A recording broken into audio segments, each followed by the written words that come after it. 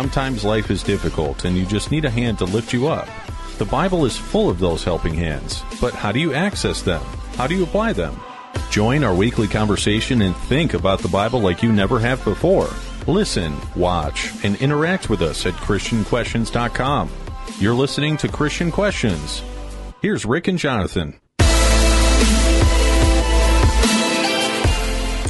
Carlos Santana once said, if you carry joy in your heart, you can heal any moment. I'm Rick, and this is not your typical Christian commentary as we look at Bible-related topics from a different perspective. I'm Jonathan. This podcast centers on godly principles, family values, and honest dialogue in a politically free zone. Folks, we thank you for joining us today. This is a contact-friendly format, and we welcome your thoughts by way of email, messaging us at ChristianQuestions.com, Facebook, and our website chat board. So, Jonathan, what is our topic for today? Well, Rick, our question is, how do you show your joy to the world? And our theme text is found in Psalm 32, verse 11. Be glad in the Lord and rejoice, you righteous ones, and shout for joy, all you who are upright in heart. So, how do you show your joy to the world? And look, we all know the oft-quoted scripture that highlights Jesus' birth. Fear not, for behold, I bring you good tidings of great joy, which shall be to all people. This announcement is stirring for many reasons, not the least of which is the comprehensiveness of its scope. It's a message to all people, and further, it's a message of joy to all people. With all of the wonderful lessons and characters that surround this proclamation, it's easy to lose sight of the simple presence of joy, great joy. It is easy for us to confuse joy with happiness, but they are not the same. So, what does it mean to live joyfully? How did those involved in the story of Jesus' birth find their joy? And then finally, how do you live yours?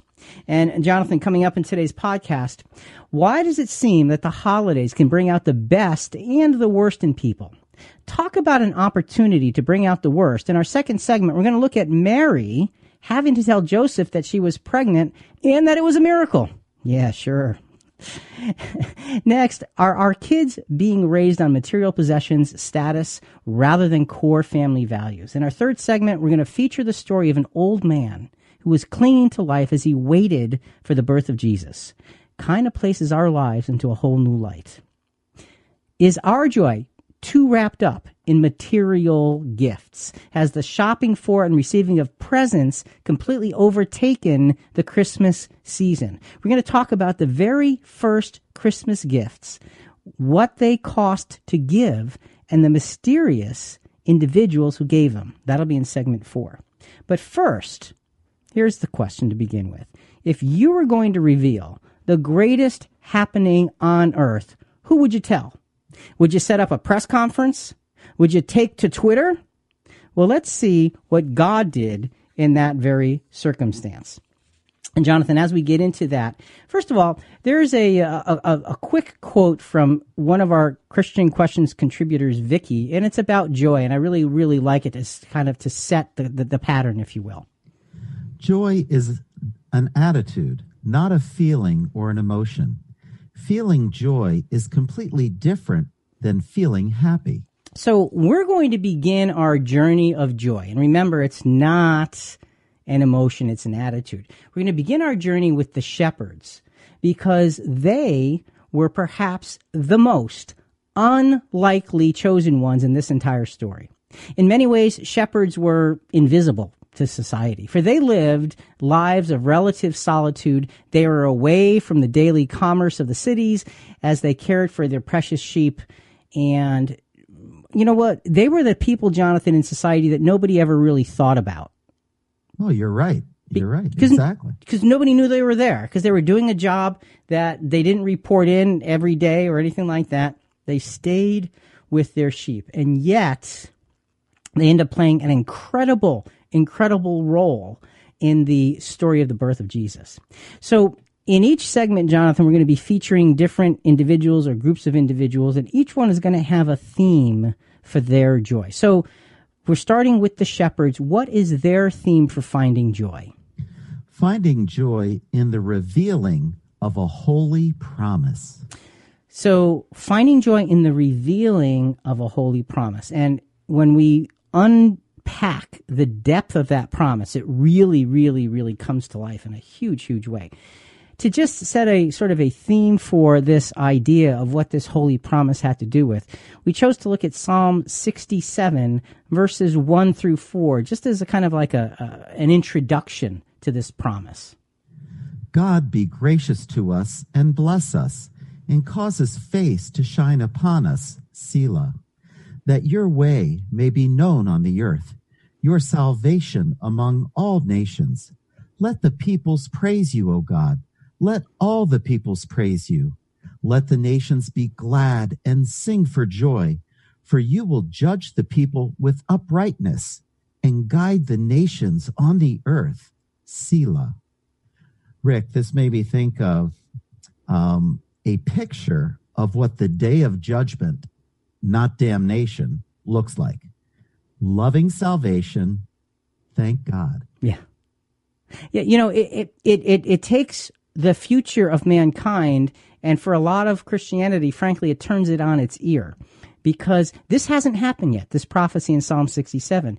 And it says, that your way may be known on the earth, your salvation among all nations. We haven't seen that yet. No, we haven't. You know, in verse 4, just reread that first part of verse 4. Let the nations be glad and sing for joy. Can you imagine when the nations will be glad and sing for joy? See, that is not even imaginable in the world in which we live. And yet that's the promise that the angels were bringing to the shepherds that night in Bethlehem so long ago. So let's remember, that's a prophecy that's future, but it began its unfolding with the birth of Jesus. So let's go back to the story of the shepherds, Luke 2, 7 through 14. And she brought forth her firstborn son, and wrapped him in swaddling clothes, and laid him in a manger, because there was no room for them in the inn. And there were in the same country shepherds abiding in the field, watching over their flock by night. So, you know, it says that they were abiding in the fields. That's where they lived. You know, when you abide somewhere, you literally, that's where you hang out all the time. They would be the last ever to get news of anything. And yet now, here, they were the first to get news. We want to go to a short clip from our friends, the Skit Guys. These guys, you can find them at skitguys.com. They are a couple of Christians who just want people to understand the Bible, and they're funny, and they're always doing these improvisations on different aspects of Scripture. So one of the Skit Guys is playing the part of a shepherd, kind of revealing what it was like to be there. And again, a little bit of humor involved, but it just gives you a sense of the awe that they would have faced.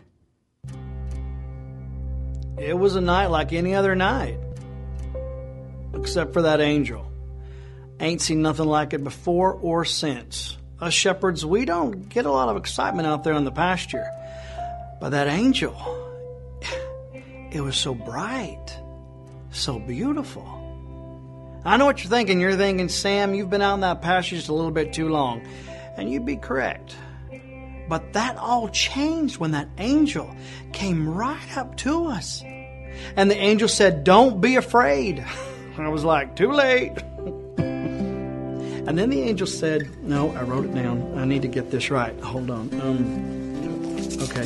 The angel said, milk, bread, no, that's my grocery list.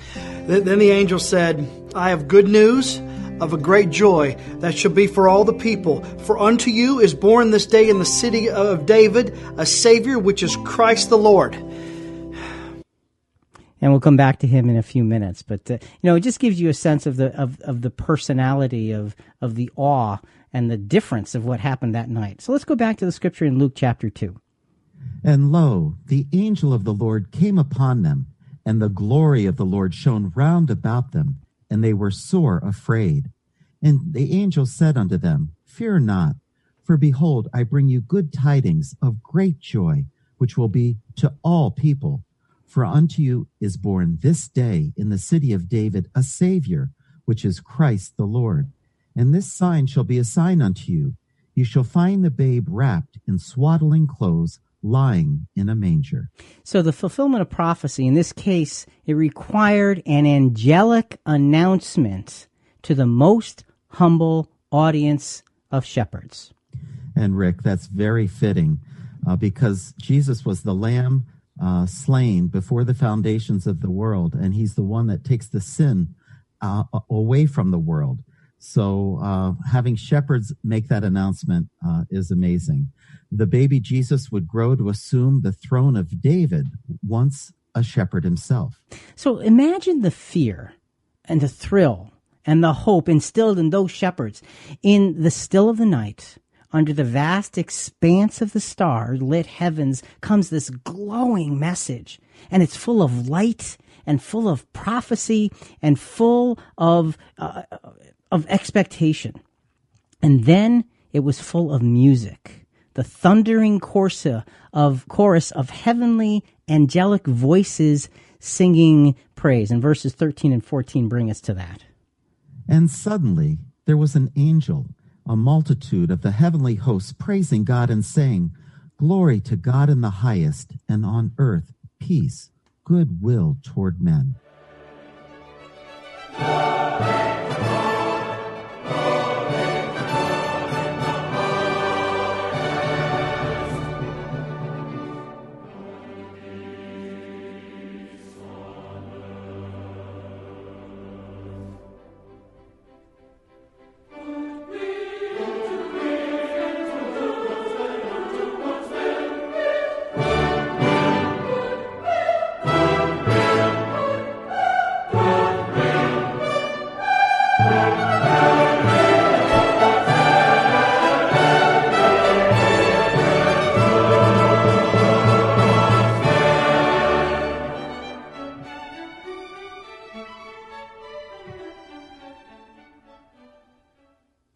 That would have been an amazing thing.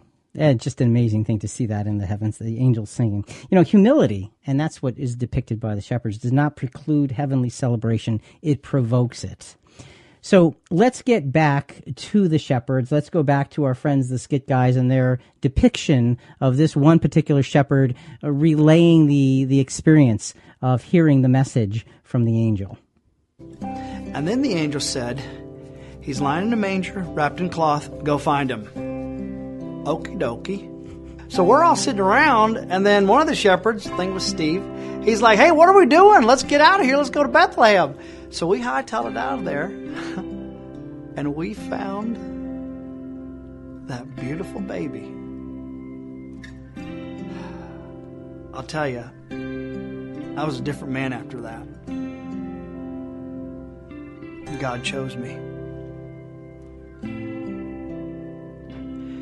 Nobody's ever chosen me for anything. I'll never forget what that angel said, though. The angel said, I bring good news to all people. That means you too.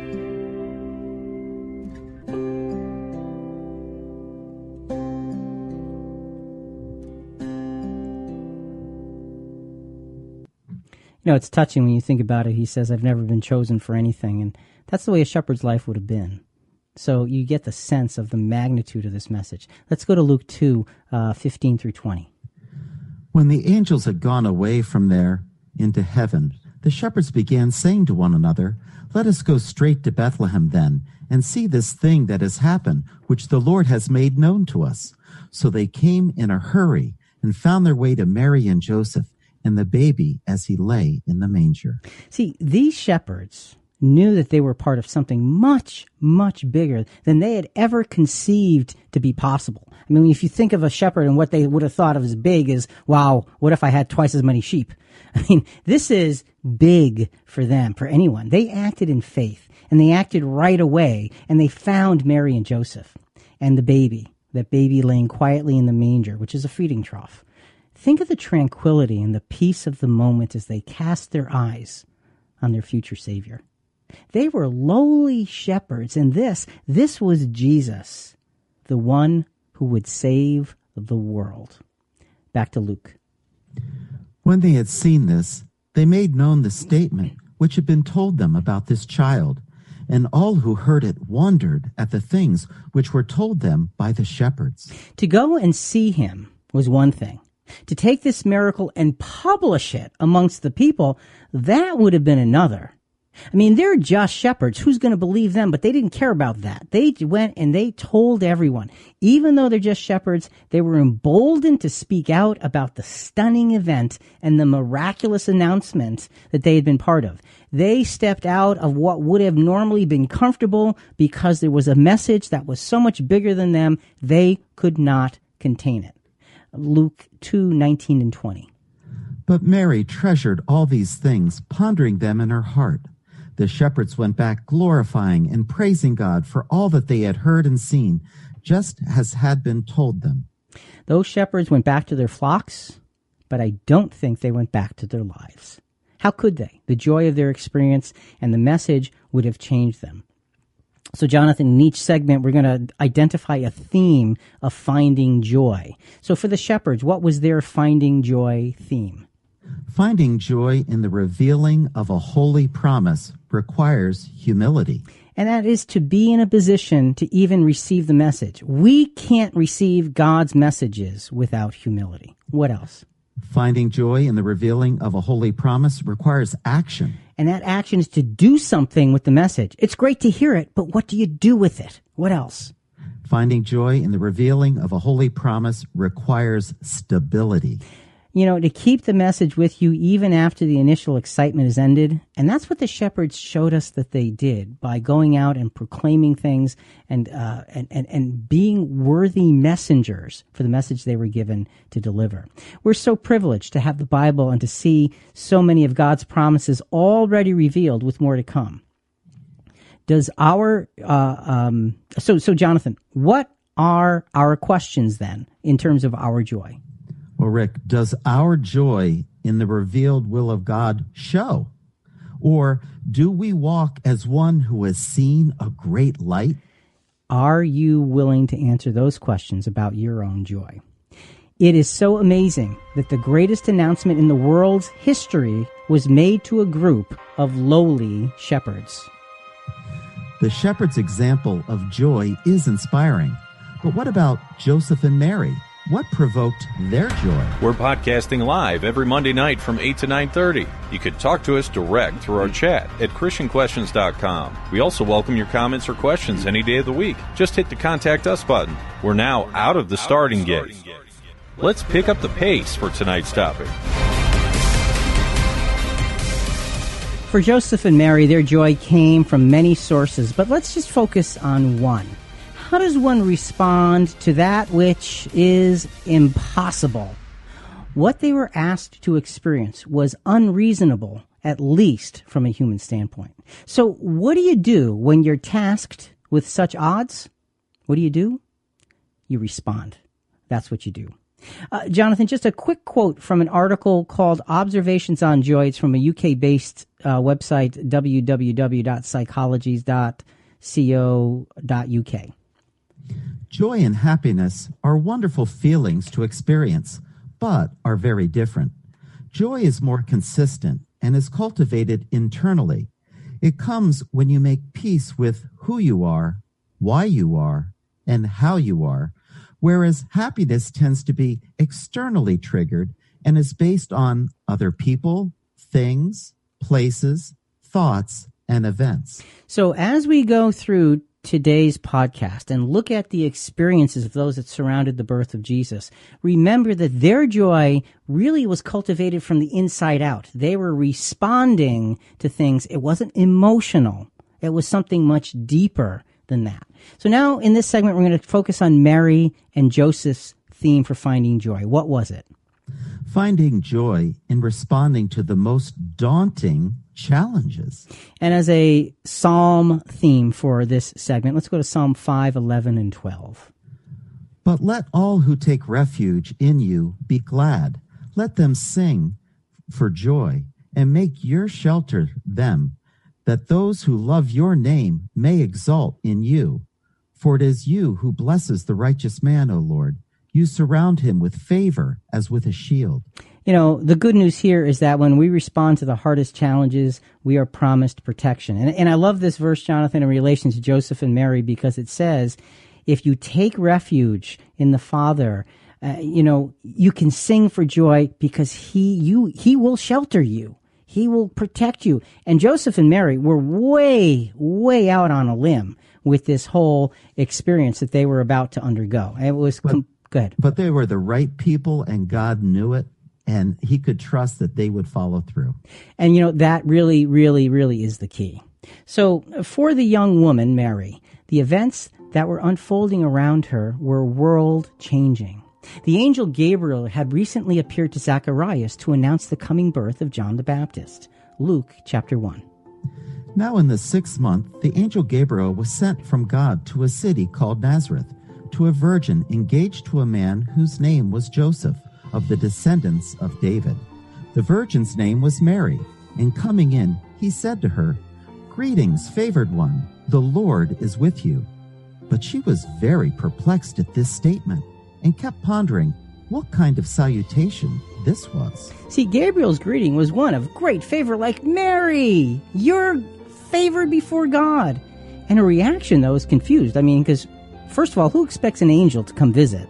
Nobody. And then who expects an angel to come visit and say that to you? Again, nobody. Right. And if that's not enough, let's hear what the angel continued to say. "Do not be afraid, Mary, for you have found favor with God. And behold, you will conceive in your womb and bear a son, and you shall name him Jesus. He will be great and will be called the Son of the Most High. And the Lord God will give him the throne of his father David. And he will reign over the house of Jacob forever. And his kingdom will have no end." Now think about this. Questions would have begun to swirl around in Mary's head at this message that he spoke, because it was so unexpected, it was so unlikely, and frankly, it was so unbelievable. Have a son and he's going to be great? He's going to be called the Son of the Most High? And how is it that he could be a king? They're under Roman rule. There's no way that he could be a king. His kingdom will have no end. That's what the angel said. How is this even sensible, let alone possible? And then, I'm sure Mary started to think and then stopped, because there was one question that needed answering above everything else. The other things, okay, you could work through with faith. But this next question was powerful and very, very deep. Mary said to the angel, "How can this be, since I am a virgin?" So how can that be? And Gabriel did not hesitate. And here is the angel's answer.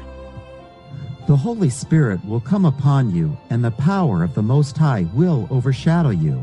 And for that reason, the Holy Child shall be called the Son of God. And behold, even your relative Elizabeth has also conceived a son in her old age.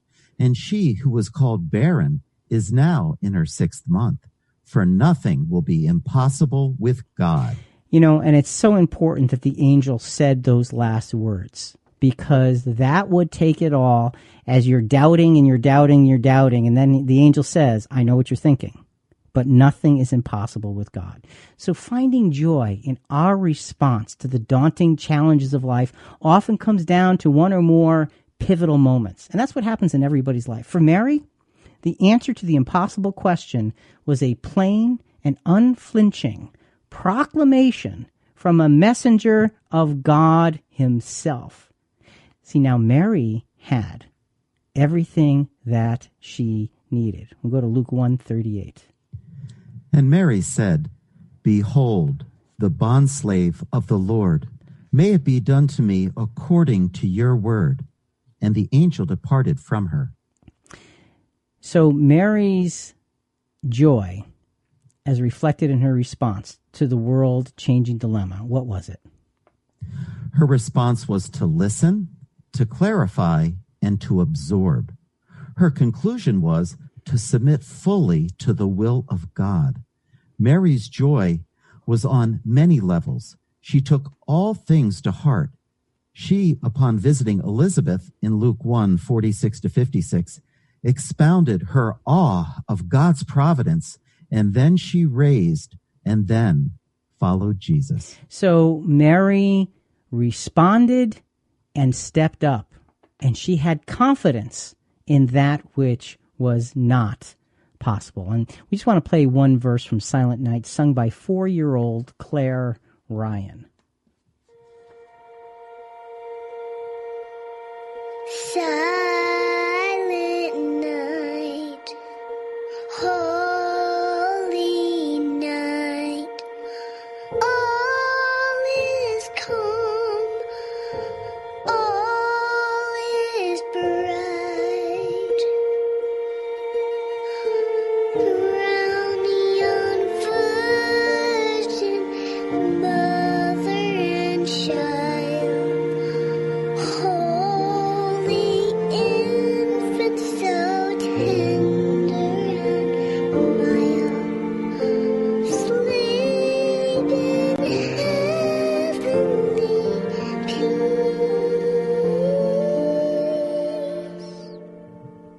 Sleep in heavenly peace.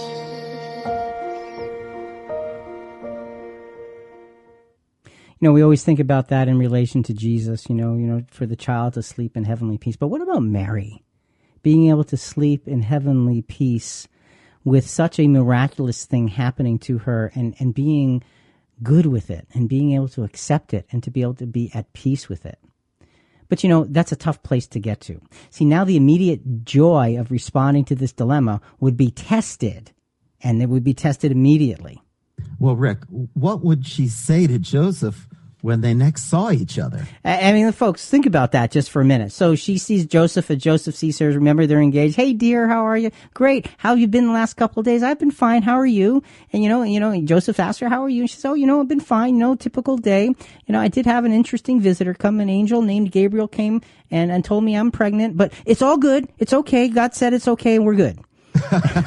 Whoa. Yeah. I mean, really, what do you do if you're Joseph? Because, come on. This doesn't happen ever. So for Joseph, this would have been a unique and really fearful problem. Mary's explanation, though sincere, was just beyond believable. What should he do? We'll go to Matthew chapter 1 to get a little bit of Joseph's dilemma and solution.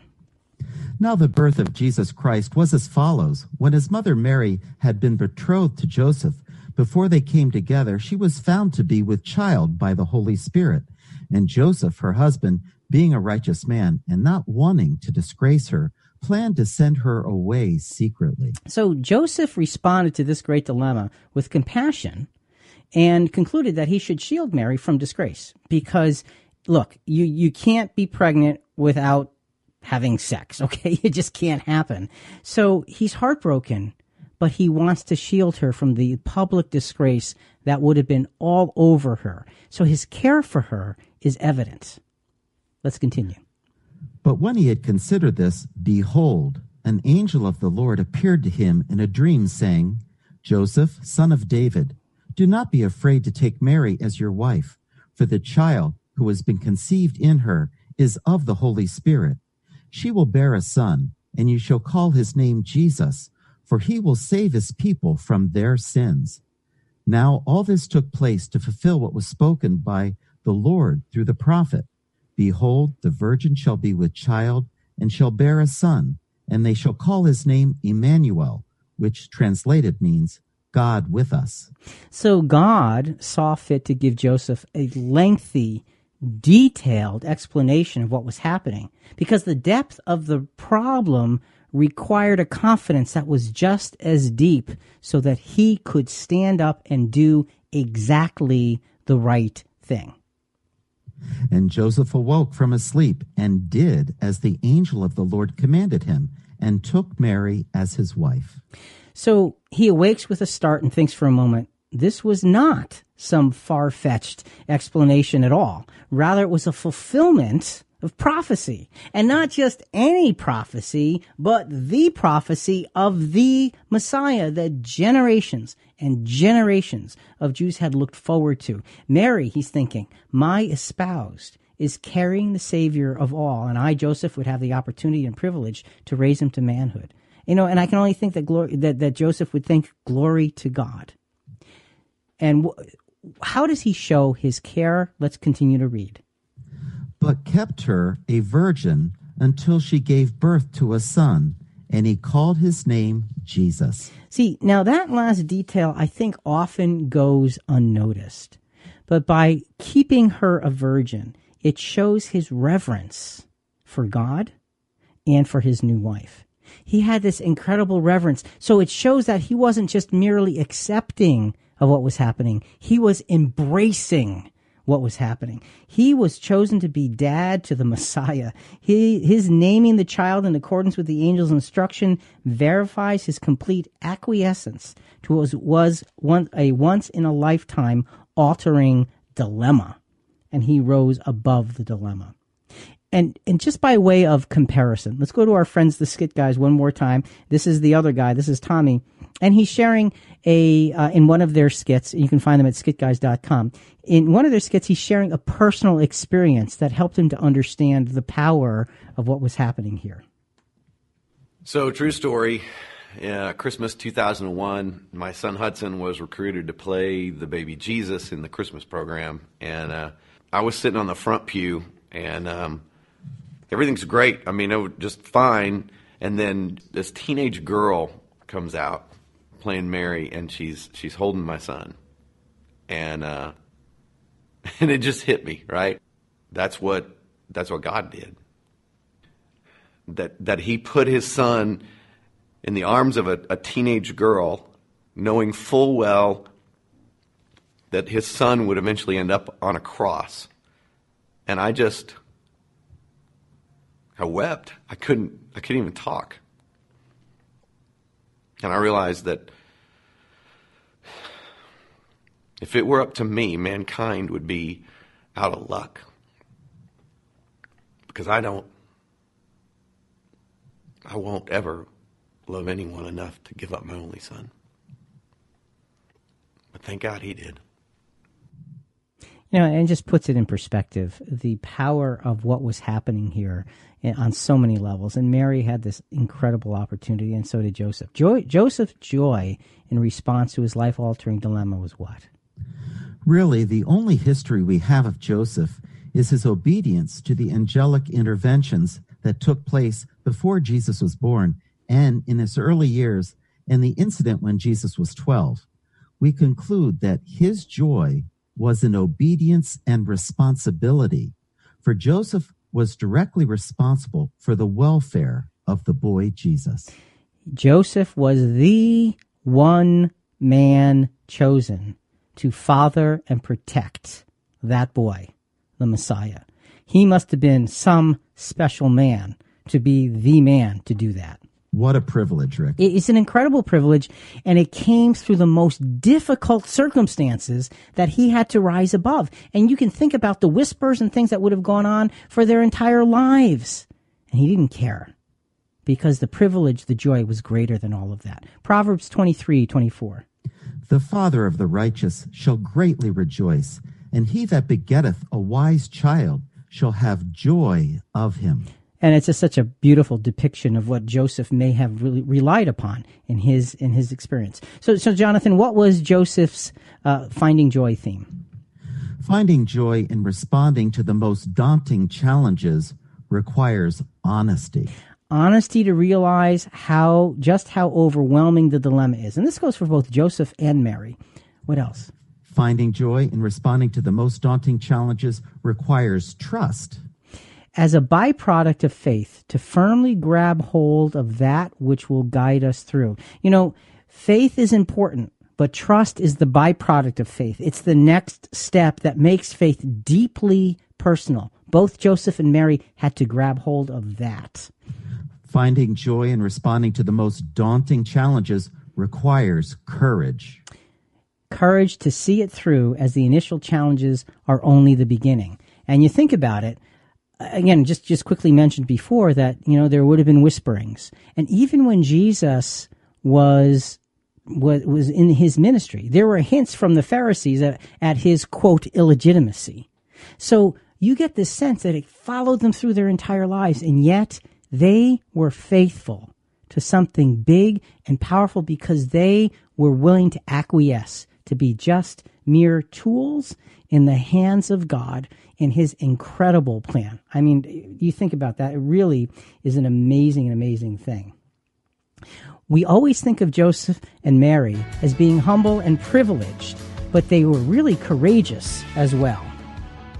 So joy can come from a revealing, and it can come by way of our response. How else do we find it? As we keep this podcast conversation going, this very brief break allows us to tell you more about one of your hosts, Rick. Aside from being a student of the Bible for nearly 50 years, did you know he only drinks decaf coffee? Can you imagine if that detailed, passionate about extensive research in the Bible mind added caffeine to the equation? Jonathan would probably never get a word in. So thank you, Rick, for staying away from caffeine. As a listener, you never have to worry about making your voice heard. We love to answer your questions and respond to your comments at ChristianQuestions.com and all our social media channels. Let's throw it back to Rick and Jonathan. Sometimes great joy can come from our own effort toward recognition. Looking behind us and recognizing that the plan of God has unfolded. Looking around us and recognizing that the plan of God is unfolding, and looking before us to anticipate the plan of God continuing to unfold. So we need to be essentially on our toes to recognize those things. And Jonathan, just a quick response to that little spot there. Yeah, can you imagine me on decaf? No, you're naturally caffeinated. That's kind of funny, but it's so true. I mean, I think I talk fast now. I sound like Alvin the Chipmunk if I drink coffee. It's really bad. Of course, some people say I sound that way. Anyway, back to the story. You know, recognition can be tricky because it does not come when we necessarily want it to.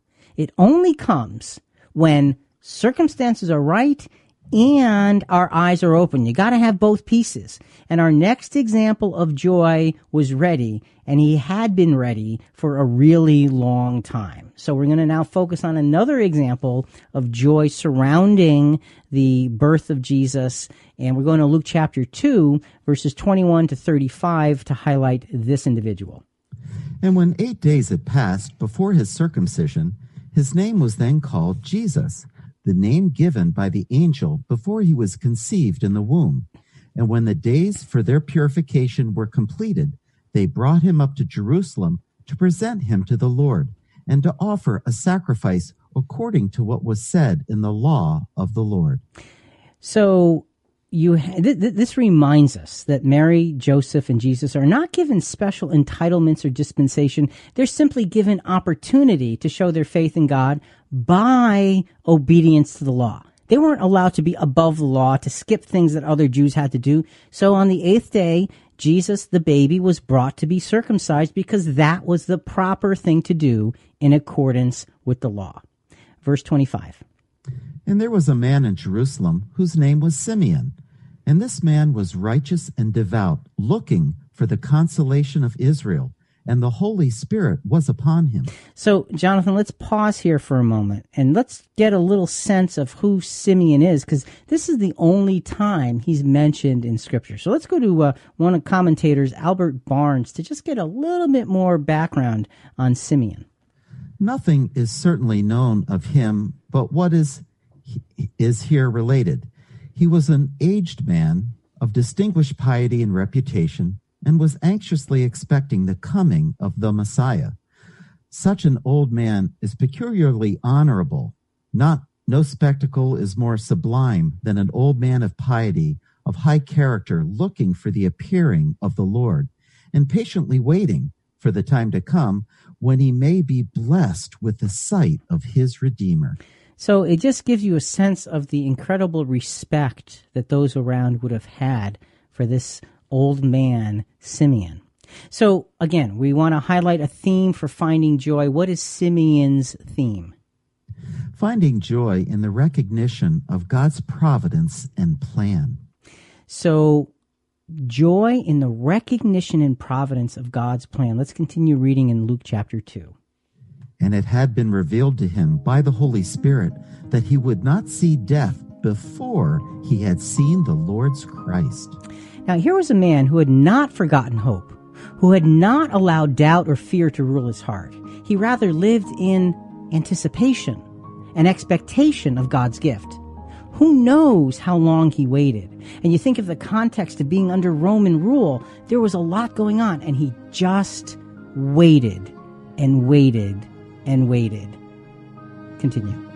And he came in the Spirit into the temple, and when the parents brought the child Jesus to carry out for him the custom of the law, then he took him into his arms and blessed God and said, "Now, Lord, you are releasing your bondservant to depart in peace, according to your word." You know, being aged, the most important thing Simeon looked forward to in his life was a glimpse, just a glimpse of God's gift of redemption. So he sees the baby, and he takes this baby in his arms, and he knows that his life, Simeon's life, is now complete, because in his arms, he held the hope of the world. 9 months earlier, Mary referred to herself as God's bondservant as well. She was at the beginning of her service. Simeon referred to himself in that verse you just read, Jonathan, as God's bondservant. He was at the end of his service. So why was he ready to depart? Let's continue reading. "For my eyes have seen your salvation, which you have prepared in the presence of all peoples, a light of revelation to the Gentiles and the glory of your people Israel." And his father and mother were amazed at the things that were being said about him. So what we see from these verses is Simeon recognizes the full import of redemption. He says out loud, "I have seen your salvation with my own eyes." And he's saying about Jesus that he is the light that reaches even to all of the Gentiles. He is a light that's the glory of Israel. This light is now just a baby, but this baby is the hope of the world.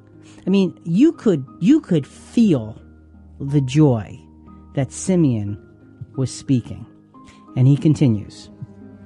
And Simeon blessed them and said to Mary his mother, "Behold, this child is appointed for the fall and rise of many in Israel, and for a sign to be opposed. And a sword will pierce even your soul, to the end that thoughts from many hearts may be revealed."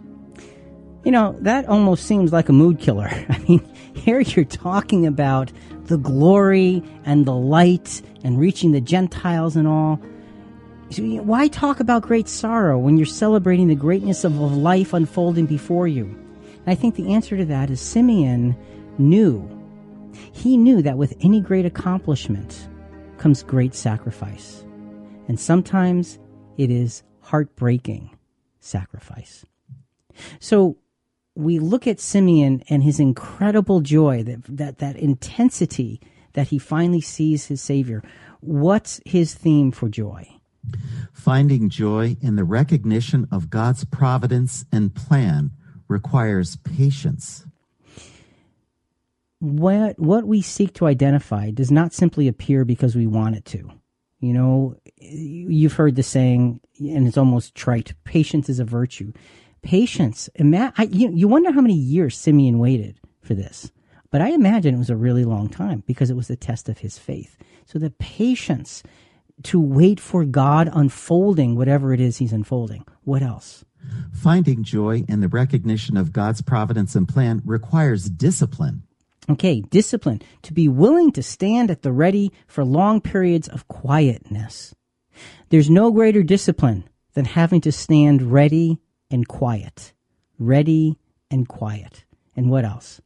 Finding joy in the recognition of God's providence and plan requires faith. The surety that God will deliver what he has promised. Simeon never flinched in that surety. He never, ever, ever flinched. It really is a powerful, powerful thing.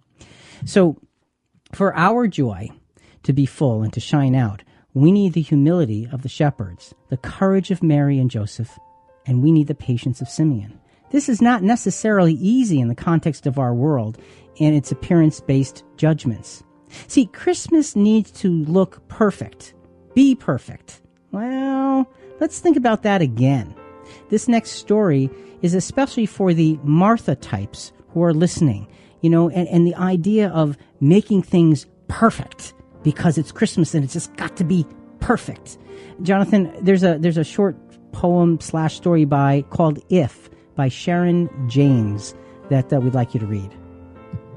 If I decorate my house perfectly with lovely plaid bows, strands of twinkling lights, and shiny glass balls, but do not show love to my family, I'm just another decorator.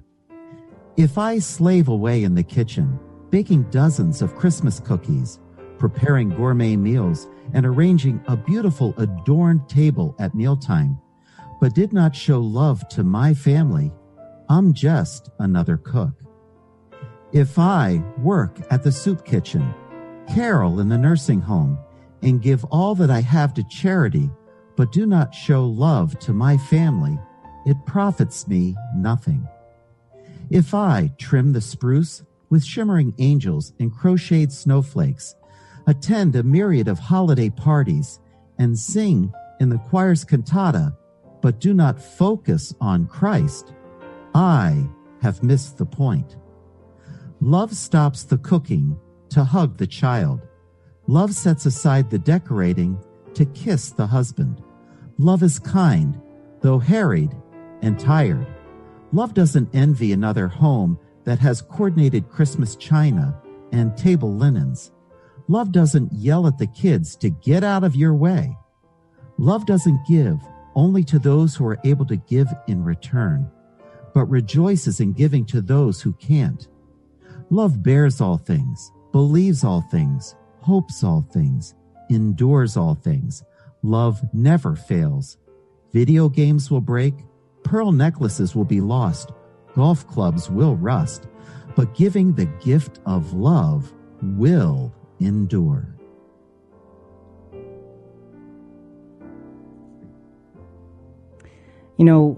She touches on something very, very, very important here. She's obviously doing this from the standpoint of a woman making her house perfect. So it's got that perfect look. And I get that.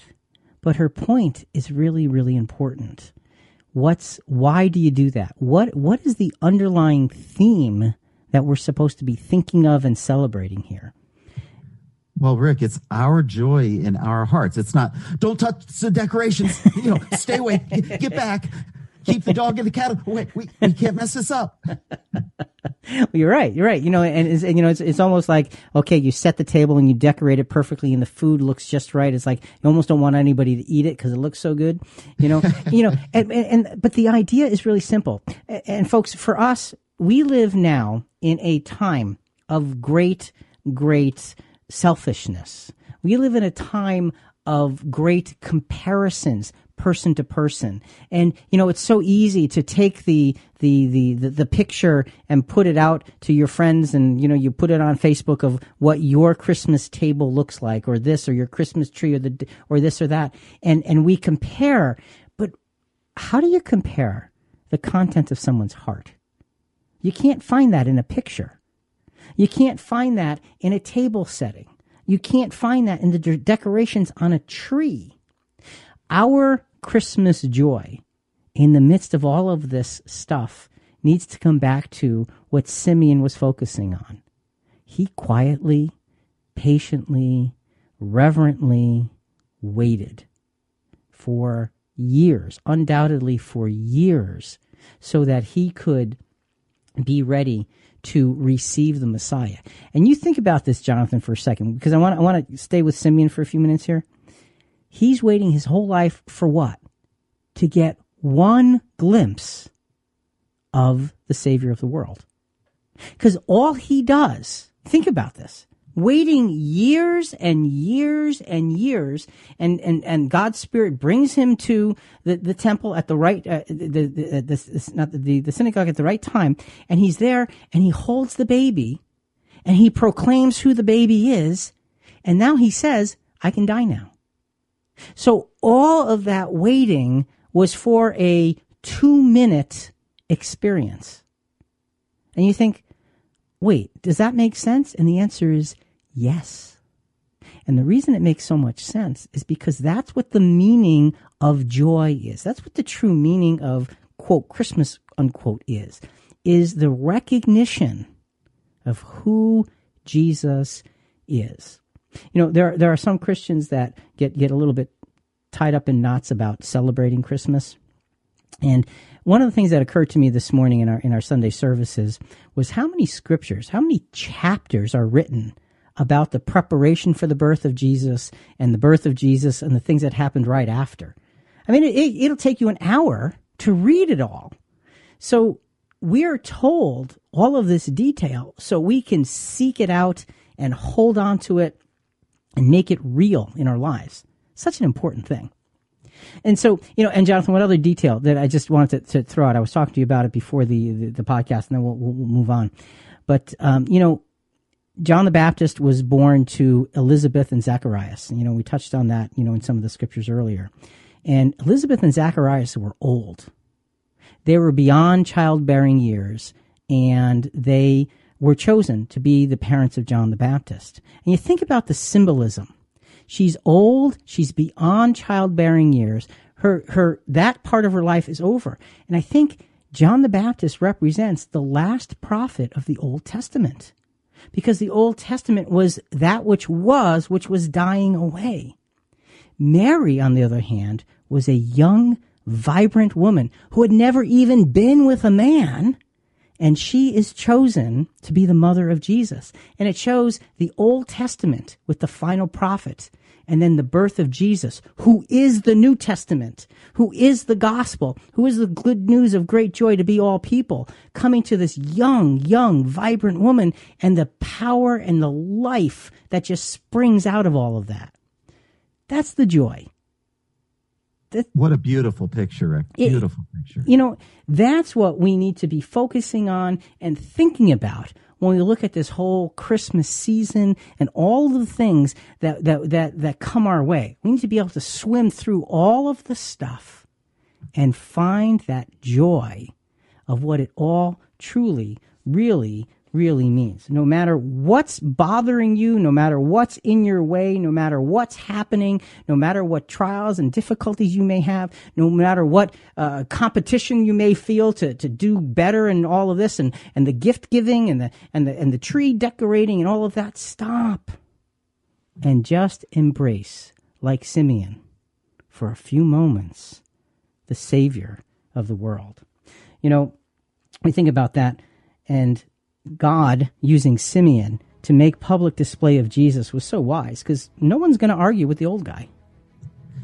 There are the humble shepherds, the courageous Joseph and Mary, and the patient Simeon. Who's next? Do you feel disconnected at your local church? Are you struggling to find a good church or a pastor you like in your local area? We hope you're finding our podcast helpful as you take the next steps in your Christian walk. We're not here to replace the brick and mortar ministry, but Christian Questions can be considered as the new way to think about church, because we're cutting through all the online commentary noise with a deep dive into traditional scriptures and how they apply in today's seemingly untraditional world. Thanks for listening at ChristianQuestions.com, through our app, and your favorite podcast channels. Keep your great comments coming. We always welcome your feedback. Now, back to Rick and Jonathan as we go deeper in our discussion. Traditional depictions of the nativity scene show the three wise men there in the stable with Joseph, Mary, Jesus, and the animals. Actually, they came around to Bethlehem much later, and the scriptures say that they found Jesus and his family in a house, and it was there that they worshipped him and gave him gifts. So that's something that may be surprising to many, but that's a scriptural account. And it gives you a clearer sense of what actually really happened. So in this segment, we're going to focus on the wise men. And so, Jonathan, what's the wise men's theme regarding joy? Finding joy in reaching out with resolve across nations to pay respect to the future King of all humanity. You think about that. reaching out with resolve across nations. They went a long way, as we will see, to pay respect to the King of all humanity. But first of all, who were these wise men? Let's go back to Alfred Barnes for some commentary on that. Wise men. The original word here is magio, from which comes our word magician, now used in a bad sense, but not so in the original. The persons here denoted were philosophers, priests, or astronomers. They dwelt chiefly in Persia and Arabia. They were the learned men of the Eastern nations, devoted to astronomy, to religion, and to medicine. They were held in high esteem by the Persian court, were admitted as counselors, and followed the camps in war to give advice. It is unknown whether they came from Persia or Arabia. Both countries might be denoted by the word east, that is, east from Judea. The bottom line is they came a long way. So let's take a few minutes and just focus on these wise men, because they teach us some pretty amazing things, not only about fortitude, but again, about that theme of joy that we're looking to develop here. Matthew chapter 2, we're going to take in pieces verses 1 through 12. Now after Jesus was born in Bethlehem of Judea, in the days of Herod the king, Magi from the east arrived in Jerusalem, saying... Okay, let's stop right there, because already we see a resolve and strength of character that would be entirely foreign today. You know, they traveled hundreds and hundreds and hundreds of miles for one purpose, and we're going to develop that purpose as we go. But that's the kind of fortitude you're just not going to see in this world, because if I can't get it delivered overnight by Amazon, I'm upset. You know, so we have to get over that and look at the incredible development that comes through having to work hard for something. So let's develop that again. Matthew chapter 2. Now we're going on, picking up with verse 2. Where is he who was born King of the Jews? For we saw his star in the east, and have come to worship him. When Herod the king heard this, he was troubled, and all Jerusalem with him. Gathering together all the chief priests and scribes of the people, he inquired of them where the Messiah was to be born. They said to him, In Bethlehem of Judea, for this is what was written by the prophet. And then they go on and quote Micah chapter 5, verse 2. So added to the resolve of these wise men was a deep reverence for God's plan. They came all that way, not really knowing where they were to go, and it showed their faith and their determination. They knew they would somehow figure it out. They didn't have a GPS, okay? They had a star in heaven. A curious side note, the shepherds of Bethlehem, remember we talked about them earlier, they knew more of the events of Jesus' birth than the religious leaders of the time. The religious leaders knew the prophecy, but there's no indication that they knew that he was actually born. Continuing in Matthew chapter 2. Then Herod secretly called the Magi and determined from them the exact time the star appeared.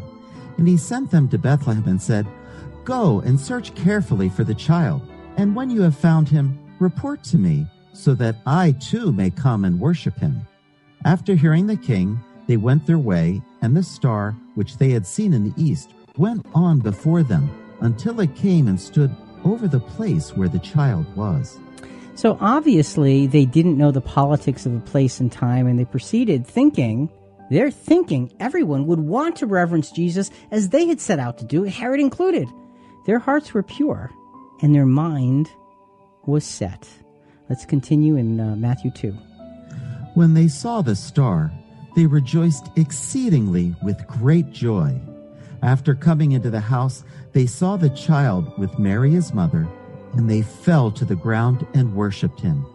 Then, opening their treasures, they presented to him gifts of gold, frankincense, and myrrh.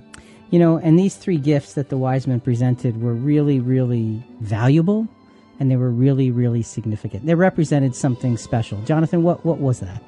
Well, Rick, the gold represented obedience and consecration. Okay, that obedience and that full giving of oneself to the will of God. What did the frankincense represent? Well, it represented praise, devotion, heart adoration, appreciation and gratitude. Okay, so and then the myrrh. What did that represent? It represented submission, a willingness for service to the extent of bitterness and suffering. So it really represents the life that Jesus was going to live, those three gifts. So let's continue now reading in Matthew chapter 2. Verse 12. And having been warned by God in a dream, now not to return to Herod, the Magi left for their own country by another way. You know, this is interesting. They're warned in a dream. Now, they have been following this star. Being warned in a dream is a far more personal kind of warning. You see God's blessing upon them in this warning. The blessing of God was upon them, and they were directed away from Herod for their own safety, and especially for Jesus' safety. Think of the overwhelming joy they would have had on their return journey, rehearsing God's providence in their minds and speaking of the tender child that they had traveled so far to honor. So, Jonathan, let's get to what is the wise men's theme for their joy. Well, this joy in reaching out requires foresight. Okay, it requires traveling hundreds of miles out of your own land is no easy task. You have to have the foresight to say, there's something that I'm going that needs to be accomplished. What else does it require? Oh, this joy in reaching out requires tenacity. For accomplishing such a mission means unrelenting effort. You cannot stop halfway and say, okay, I'm tired now. Let's, take a vacation. You're on a timeline. You have no idea what this is, but you know that you have to be tenaciously focused on this on this accomplishment. And what's the third thing it required? Well, this joy in reaching out requires reverence. Okay, you risk your life and limb so you can worship and praise and give gifts. And this also, Jonathan, reminds me of Simeon, because Simeon waited his whole life for a few minutes. These three wise men travel on foot, by camel, however they did it, hundreds and hundreds and hundreds of miles for one visit to drop off gifts, and then they go home. Imagine, though, the incredible joy that they had with all of that. One last detail from their travels, and that's in Matthew 2:13. Now when the Magi had gone, behold, an angel of the Lord appeared to Joseph in a dream and said, Get up, take the child and his mother and flee to Egypt, and remain there until I tell you, for Herod is going to search for the child to destroy him. So the coming of the Magi brought honor, and it also brought a tip-off to Herod, who would have eventually found out about Jesus at some point. But the beauty of this is that their gifts would have adequately funded the escape and hiding of Jesus' family in Egypt. And Rick, this journey is about 100 miles that Joseph and Mary undertook to get to Egypt. So they had a long way to go with this small child, and now they had the wherewithal to make that journey. And again, the Joseph has a dream, he's obedient, and they go. For it just gives you a sense of the power of God in the lives of all of these people. For us, the giving of gifts does not have to be quite so dramatic. We can give with subtlety, with kindness, every day of our lives. There is no greater joy than that which is derived from bringing light or peace or aid into the lives of those in need. We are unsure of the authorship of a story that we want to read to you. It's a very, very touching story. It's been around for several years. We're going to call it The Red Marbles. I was at the corner grocery store buying some early potatoes. I noticed a small boy, delicate of bone and feature, ragged but clean, hungrily apprising a basket of freshly picked green peas. I paid for my potatoes, but was also drawn to the display of fresh green peas. I'm a pushover for creamed peas and new potatoes. Pondering the peas, I couldn't help overhearing the conversation between Mr. Miller, the store owner, and the ragged boy next to me. Hello, Barry. How are you today? Hello, Mr. Miller. Fine, thank you. Just admiring them peas. They sure look good. They are good, Barry. How's your ma? Fine. Getting stronger all the time. Good. Anything I can help you with? "No, sir, just admiring them peas." "Would you like to take some home?" asked Mr. Miller. "No, sir, got nothing to pay for 'em with." "Well, what have you to trade me for some of those peas?" "All I got is my prize marble here." "Is that right?" "Let me see it," said Mr. Miller. "Here it is. She's a dandy." "I can see that. Only thing is, this one is blue, and I sort of go for red. Do you have a red one like this at home?" the store owner asked. Not exactly, but almost." "Tell you what, take this sack of peas home with you, and next trip this way, let me look at that red marble," Mr. Miller told the boy. "Sure will. Thanks, Mr. Miller." Mrs. Miller, who had been standing nearby, came over to me. With a smile, she said, "There are 2 other boys like him in our community, and all 3 are very poor circumstances. Jim just loves to bargain with them for peas, apples, tomatoes, or whatever. When they come back with their red marbles, and they always do, he decides he doesn't like red after all, and he sends them home with a bag of produce for a green marble or an orange one, and when they come on their next trip to the store." I left the store smiling to myself, impressed with this man. A short time later, I moved to Colorado, but I never forgot the story of this man, the boys, and their bartering for marbles. Several years went by, each more rapid than the previous. Just recently, I had occasion to visit some old friends in that Idaho community, and while I was there, I learned that Mr. Miller had died. They were having his visitation that evening, and knowing my friends wanted to go, I agreed to accompany them. Upon arrival at the mortuary, we fell into line to meet the relatives of the deceased and offer what words of comfort we could. Ahead of us in line were 3 young men. One was in an army uniform, and the other 2 wore nice haircuts, dark suits, and white shirts, all very professional looking. They approached Mrs. Miller, standing composed and smiling by her husband's casket. Each of the young men hugged her and kissed her on the cheek, spoke briefly with her, and moved on to the casket. Her misty light blue eyes followed them as, one by one, each young man stopped briefly, placed his own warm hand over the cold, pale hand in the casket. Each left the mortuary awkwardly wiping his eyes. Our turn came to meet Mrs. Miller. I told her who I was and reminded her of the story from those many years ago and what she had told me about her husband's bartering for marbles. With her eyes glistening, she took my hand and led me to the casket. Those 3 young men who just left were the boys I told you about. They just told me how they appreciated the things Jim traded them. Now at last, when Jim could not change his mind about color or size, they came to pay their debts. "We've never had a great deal of wealth in this world," she confided, "but right now, Jim would consider himself the richest man in Idaho." With loving gentleness, she lifted the lifeless fingers of her deceased husband. Resting underneath were 3 exquisitely shined red marbles. You know, and Jonathan, when you think about giving, it's stories like that give you a sense of the joy of life. You know, and in this story, you know, Mr. Miller is this man who just wants to bring joy and happiness to others. And he did in a big way, Rick. Big way. And he did it quietly. And he did it with a smile. And he did it by engaging and befriending these children. And folks, again, what's your joy? How do you show your joy to those around you? How do we respond in the way that particular in this story, this Mr. Miller responded? He had a joy for giving, and it showed. Let's look at a scriptural example, the Apostle Paul's parting words to the brotherhood at Ephesus. This is in Acts chapter 20, verses 32 to 35. "And now I commend you to God and to the word of his grace, which is able to build you up and to give you the inheritance among all those who are sanctified. I have coveted no one's silver or gold or clothes.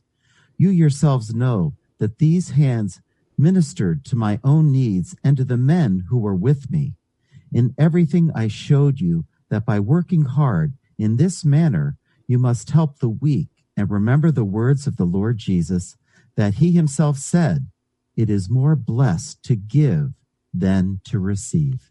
So you have, that story the story of Mr. Miller is reflecting really the ministry of the Apostle Paul, and he is leaving the brotherhood at Ephesus, and he says, I'm not coming back, and there's a prophecy that says he's going to be bound and taken to Jerusalem, and so it's a very emotional parting, and part of his parting words are, remember what Jesus said to us.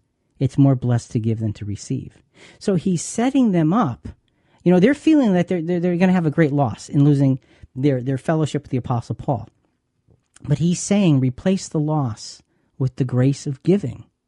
And so, folks, when we look at our lives and our experiences and all of the things that we have in front of us, the joy that we find in Christmas, again, is not emotional, but is that sense of being able to just give from the heart of having received great blessing, and in turn letting the blessing not settle in with us, but pass through us and go on to others. That's what the Apostle Paul talked about, and that's what those three wise men did. You wonder if they became followers of Jesus later. Who knows? You don't know, but you know that they spent probably months of their lives on this journey so they could bow down and worship the King and then go home.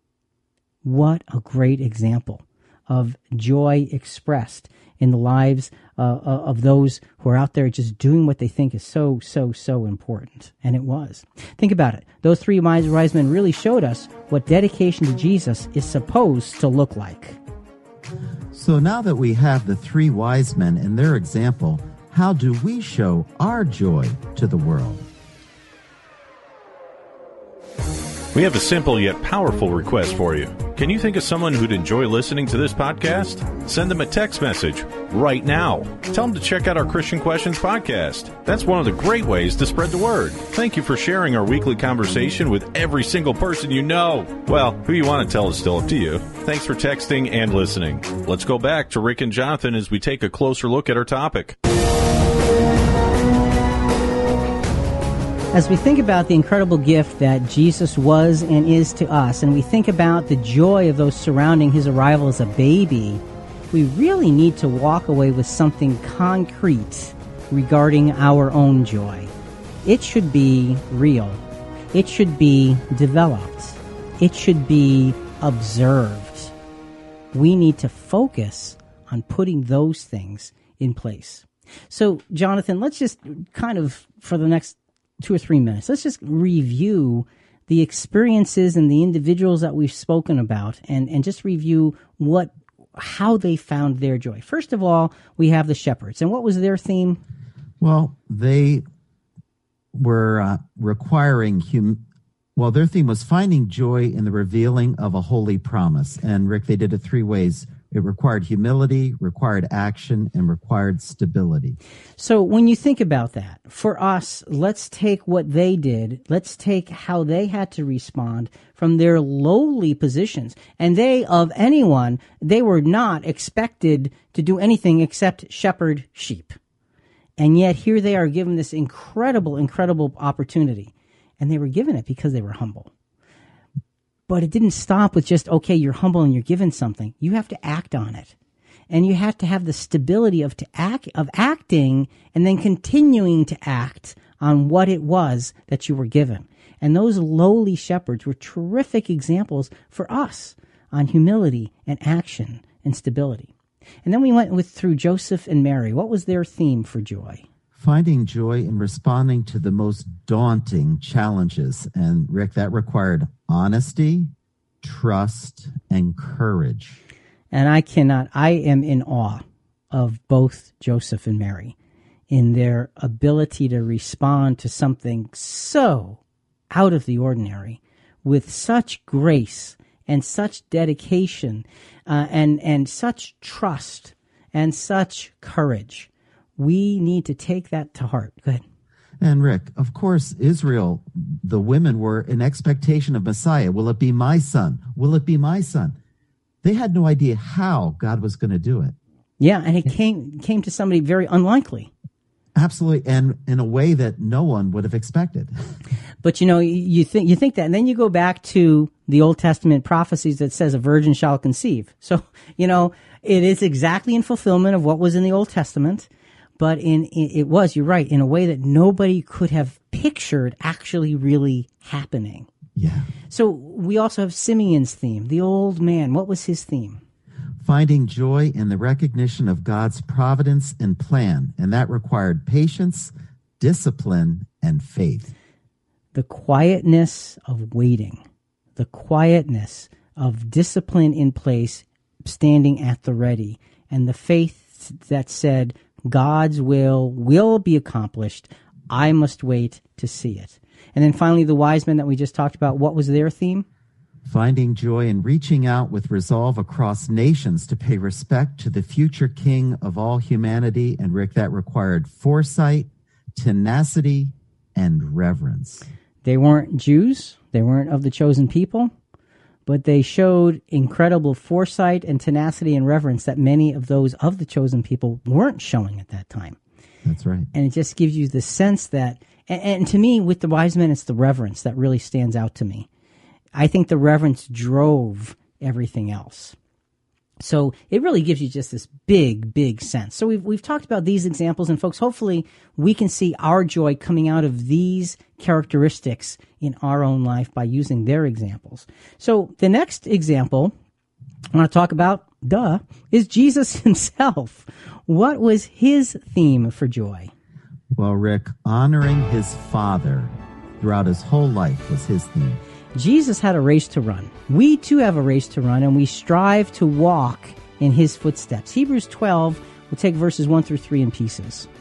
Therefore, since we have so great a cloud of witnesses surrounding us, let us also lay aside every encumbrance and the sin which so easily entangles us, and let us run with endurance the race that is set before us. So, Jonathan, encapsulate our race is not easy, and it requires our full attention, just like it did with Jesus. How does that reflect to our joy? Well, Rick, our joy is founded in being invited to run. See, its basis is in that invitation to follow him. So once we position ourselves to run, we now need to focus on the prize. Hebrews 12, chapter 12, verse 2. Fixing our eyes on Jesus, the author and perfecter of faith, who for the joy set before him endured the cross, despising the shame, and has sat down at the right hand of the throne of God. And Rick, our joy here is driven by Jesus' real life example.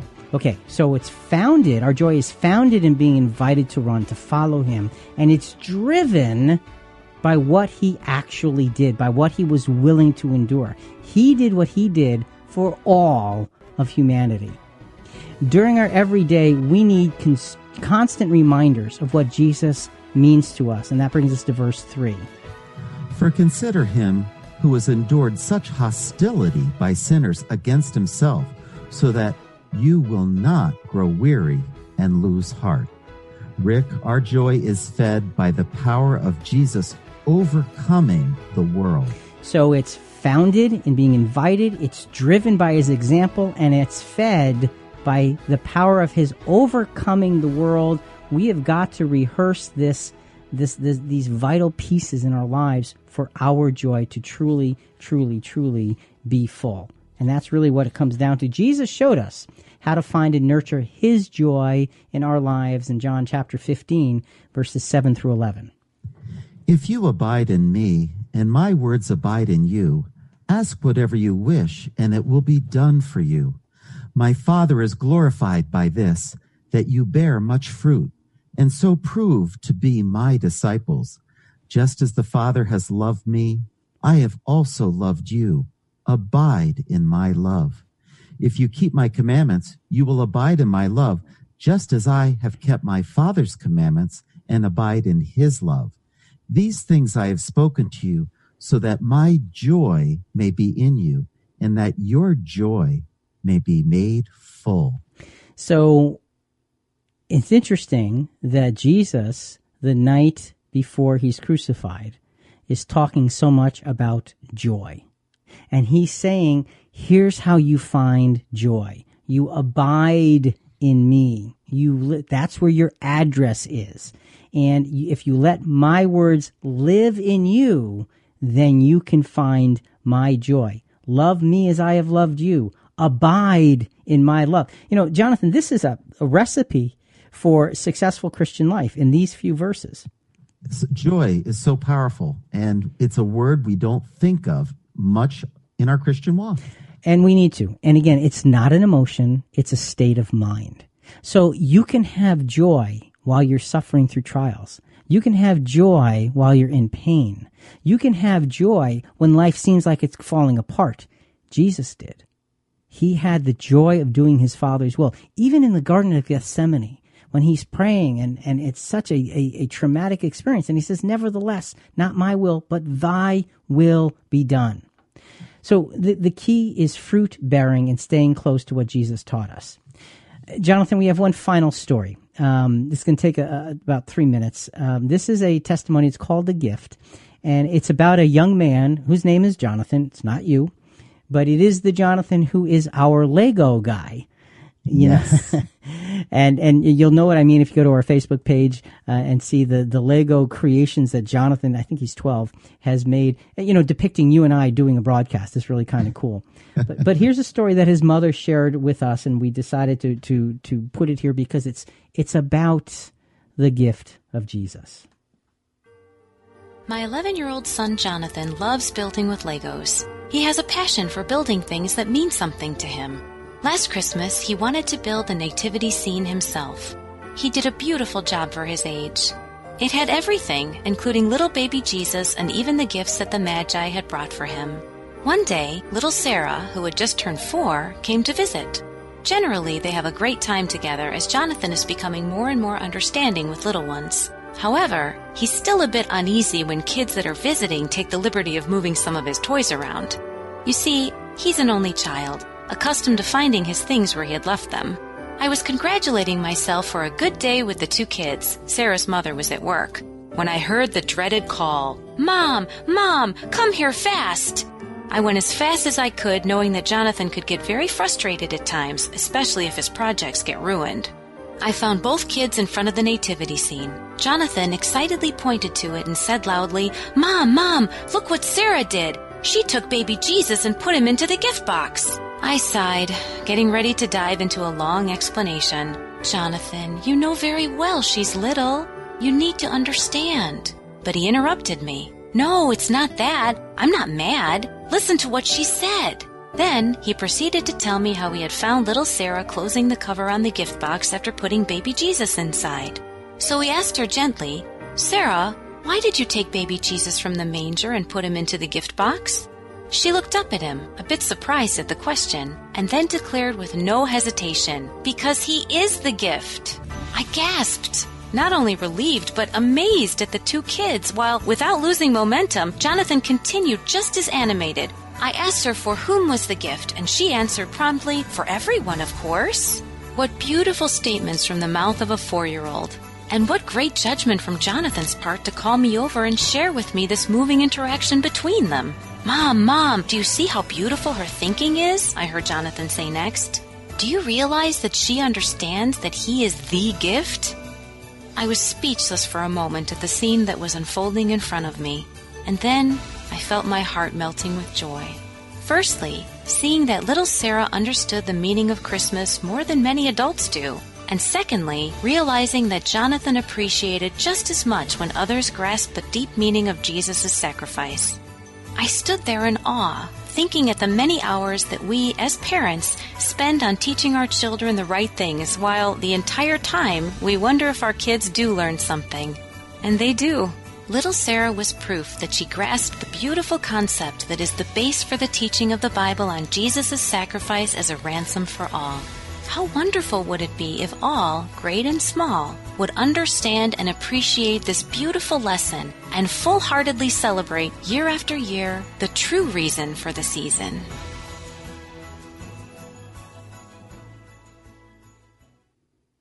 Now that's a cool story. The best. The idea that And here's part of the joy. We can pass on to our children the true joy of Christmas and what it really means, and plant that seed in their hearts and nurture it so it can grow, and you never know. You just never know where it will bring us.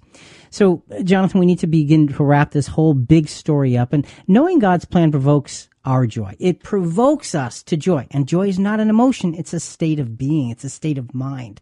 Here's a real life prophecy that has actually already begun to be fulfilled. Now, talk about a reason to have joy. The first part of this prophecy is actually in process. We're going to be looking at very quickly Jeremiah 33, verses 7 through 11. I will restore the fortunes of Judah and the fortunes of Israel and rebuild them as they were at first. I will cleanse them from all their iniquity by which they have sinned against me, and I will pardon all their iniquities by which they have sinned against me, and by which they have transgressed against me. So we have this prophecy talking about restoring the fortunes of Judah and Israel, the two tribe kingdom and the 10 tribe kingdom being restored. We have seen this already beginning. Israel's back in the land of Israel. When it was written, it was not so. So, folks, look, that's a reason for joy, because that's exciting. That's begun. This next part of the prophecy is yet to come. Though if people would just abandon their prejudices, they could begin to see parts of it right here and now. Verses 9 and 10 of Jeremiah 33. It will be to me a name of joy, praise, and glory before all the nations of the earth, which will hear of all that good that I do for them, that they will fear and tremble because of all the good and all the peace that I make for it. Thus says the Lord, yet again there will be heard in this place of which you say, it is a waste, without man and without beast, that is, the cities of Judah and the streets of Jerusalem that are desolate, without men and without inhabitants and without beasts. So in the prophecy, it's saying, it will be to me a name of joy and praise before all nations of the earth as to what I do with and for my people Israel. And it gives you this sense of incredible accomplishments that's coming. Folks, this is a prophecy that is in the process of unfolding. We're not seeing a lot of it yet, but they're there. And it's no longer desolate as it was. And Jonathan, the joyful conclusion of this prophecy is in verse 11 of Jeremiah 33. The voice of joy and the voice of gladness, the voice of the bridegroom and the voice of the bride, the voice of those who say, give thanks to the Lord of hosts, for the Lord is good, for his loving kindness is everlasting, and of those who bring a thank offering into the house of the Lord, for I will restore the fortunes of the land as they were at first, says the Lord. So now prophetically you look at this and you hear the voice of joy, the voice of gladness, the voice of the bridegroom and the voice of the bride. And Jonathan, when we think of those things, the bridegroom and the bride, what is that talking about?